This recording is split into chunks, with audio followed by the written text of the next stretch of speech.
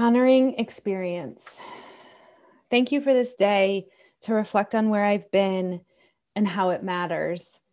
Thank you for maturing me to the point of releasing my concern for outward appearances. And thank you for the opportunity to come face to face with what was feasting on my serenity. Thank you for freedom from old identities and worn out ideas of myself. Thank you for the trials and evolutions that brought me into this form. Help me find the beauty in it without straining and going off path. Help me hold my former trials up to the light for closer examination. Help me see my ordeals as backcountry trails that have brought me through to the other side. Help me notice that I am here in my body with earth beneath me and sky above me. Suspend me in the present moment to accept where I sit still, awaiting further instructions from the cosmic source of inspiration that I have become so fond of dialoguing with.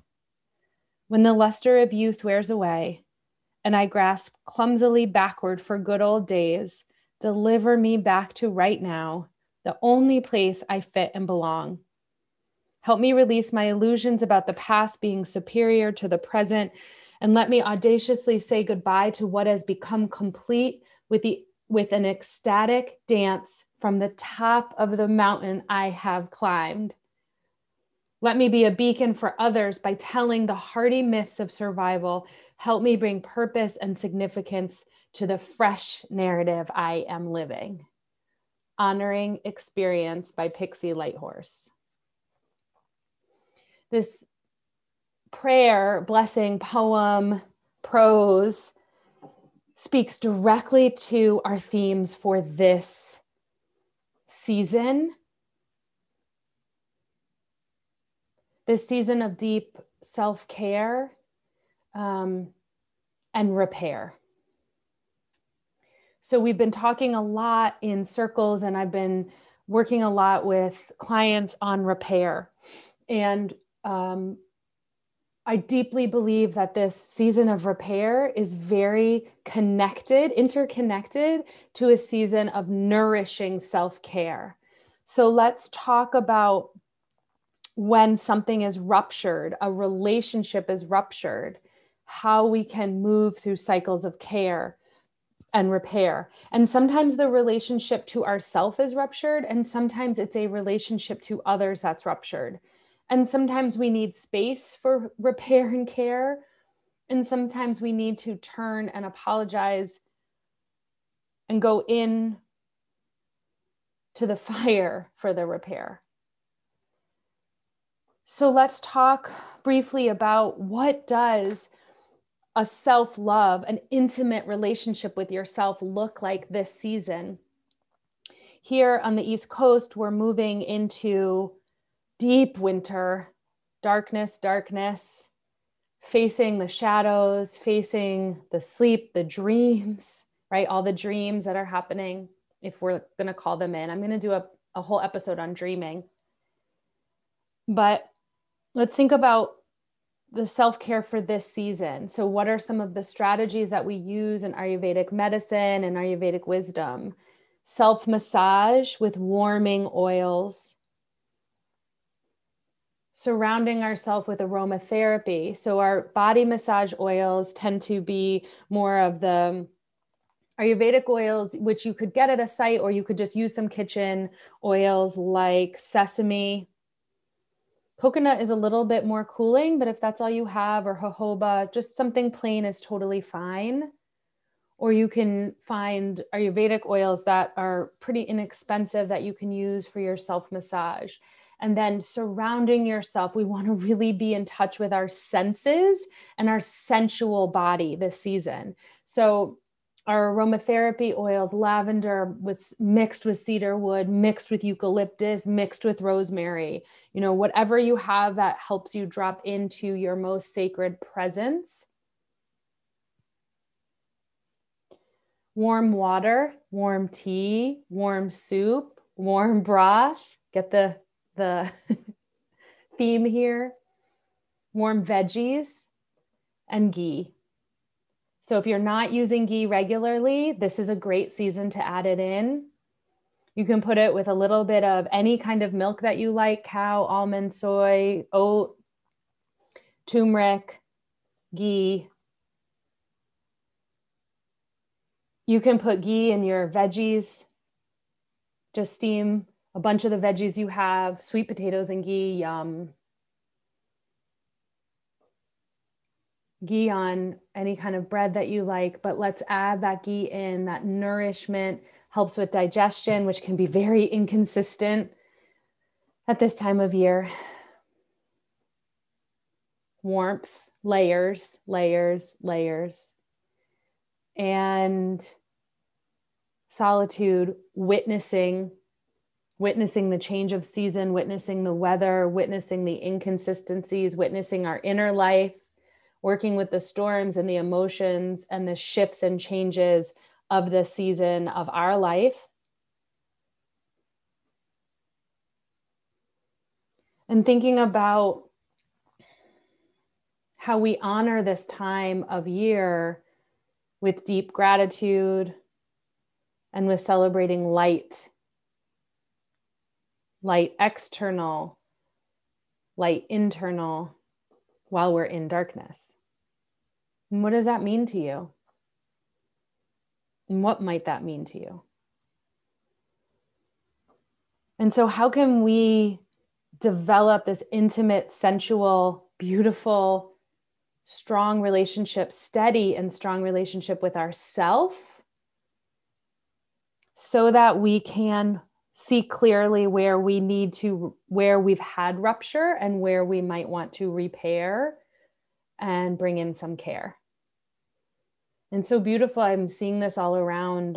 People telling me they're reaching out to old loved ones that they haven't talked to in a long time, or calling in ancestors just to support them. Even if obviously if the person has passed and they can't be in relationship to them, just bringing them to mind or bringing a picture of them to their altar or to their office space, and just connecting and communicating through visualization, through journaling, through creativity, through leaning back into the great love, through resting in alignment with the great love that surrounds us, and connecting to the warmth and support I'll often use when I feel like I'm in something really challenging. I'll close my eyes and use a visual of, I'll visualize a circle of all the people who I know love and care for me, who may not be living anymore. And I'll just sit with that in my heart, feel my heart connecting to all of their hearts in a circle and leaning back into that divine support that's always available when I remember to lean back and breathe. When I remember the ancestral support that is offered to us. This has really also helped in my own discernment. And I think discernment is part of self-love. Specifically knowing what's for me and what's not for me right now. And that might look like cleaning your bookshelves and giving a bunch of books away. It might look like letting go of some responsibilities that you had last year that you don't want to have next year. It might look like not watching CNN for a few months because you're exhausted. It might look like saying no. It might look like saying yes.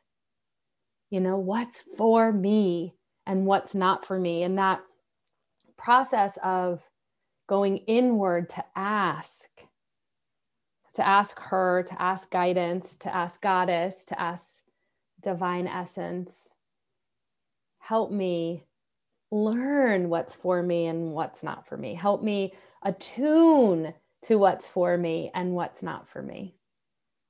And so the self-care, the rupture, the repair, the Ayurvedic wisdom for deep, nourishing self-care in a cold, dry, inconsistent season. It feels like a warm hug. It feels like I can relax into the essence of who I truly am, who we truly are. And all of that helps me feel into more around what's for me and what's not for me. And part of what's being revealed is that shame vulnerability coin, is that when there's some light shed on the shame, I'm able to use an honest and authentic sentence, letter, communication, ask, awareness around a part of me that's feeling shame. And I can be open about it. And maybe that's a dear friend. Maybe that's your therapist. Maybe that's your journal. Maybe that's just going out into the woods and telling the woods the thing you're so ashamed of.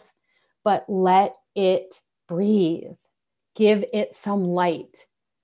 Release it so it can open and it can pulsate through you rather than hold you, stagnate you, exhaust you. In this dark time, this is the expansion and contraction practice that we want to have, because it's all too easy to let those shame energetic blocks in our body get bigger and bigger with less movement, less sun, less external light. So we've got to do that light on the inside. We've got to be the one to shine the light and to let loose some of those spaces that are tightening and getting bigger, and breathe into them. And in our community, all of our circles, that's what we've been doing. So if you're not sure the skills of that, I invite you into our circles to do this work of breathing into our emotions, trusting the release, and inviting what's safe to be released, to let go, so that we can feel more flow through the body and it doesn't tighten and disturb us and lead to more rupture or exhaustion or stagnation or accumulation, all things that lead to the path of dis-ease.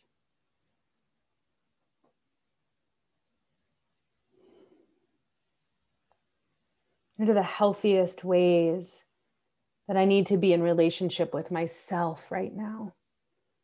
I know for me, I have to be learning new things. I have to be studying things that are meaningful. I have to be engaged in community. I have to be moving my body. I have to find things that bring me joy.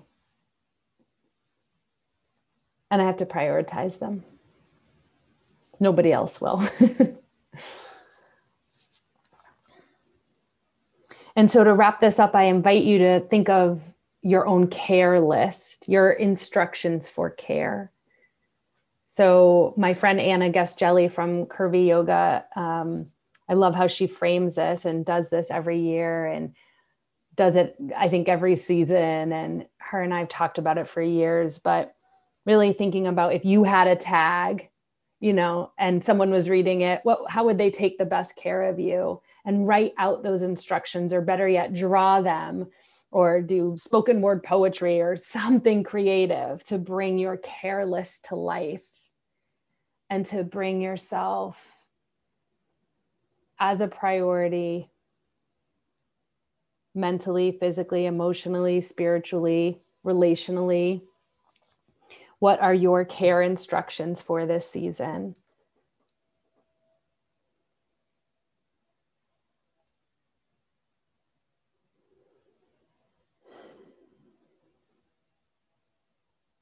To close out, I'll just reread some of the words that I started with to help bring this full circle.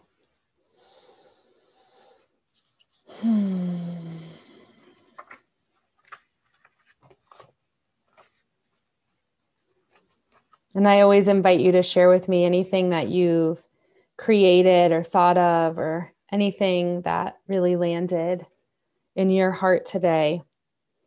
It's an invitation for you to draw and connect self-care and self-love with rupture and repair, with deep, nourishing habits and rituals of inner light shining in order to balance the external darkness during this season.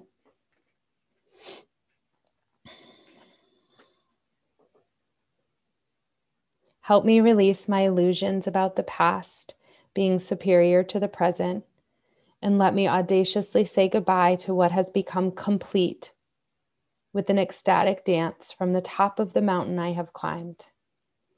Let me be a beacon for others by telling the hardy myths of survival, and help me bring purpose and significance to the fresh narrative I am living.